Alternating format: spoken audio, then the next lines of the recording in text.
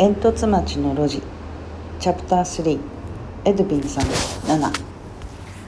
ルビッチとプペルはエドビンさんの言葉を待ちました。私はそのゴミとして人間に捨てられた世界からここへ逃げてきました。右も左も分からずに、ただ一目散に木の幹のまま真っ暗闇を、家族や友達の名前を呼んで歩き続けたんだ。誰からも応答がなかった。瓦礫の下に真っ黒でカラカラに乾燥した雑草を見つけてむしゃむしゃ食べていた時に、瓦礫の向こう側に生き残りの子供を見つけたんだ。君くらいの子で小さな弟を連れていた。その子らに雑草を食べることをジェスチャーで見せていた時に、黒い着物をまとった連中が追いかけてきた。私は子供たちを抱き上げて逃げ始めた。瓦礫を裸足で踏んづけた時のゴロッという音と、腕の中の子供たちの感触しか覚えていない。目を覚ましたら、今度は白い着物を着たやつらが自分を囲んで覗き込んでた。はぐれないようにしっかりと抱きかかえていたはずの子供たちが見えないので聞いた。子供がいます。どこですかと。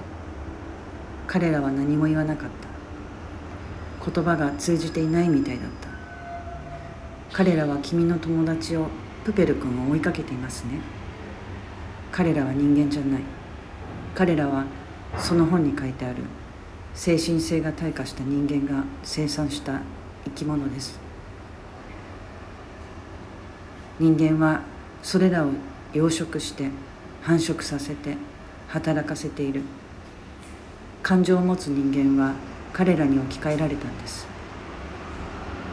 彼らは死にもしなければ反逆もしません。不満も抱きません。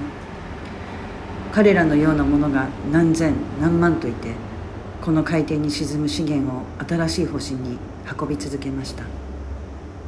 私とツワネガーを発見するまではね。エドビンさんはツワネガーさんとお友達ですか？ルビッチはハッとした様子で聞きました。はい、そうです。私たちは同じ国から別々にここに来た仲間です。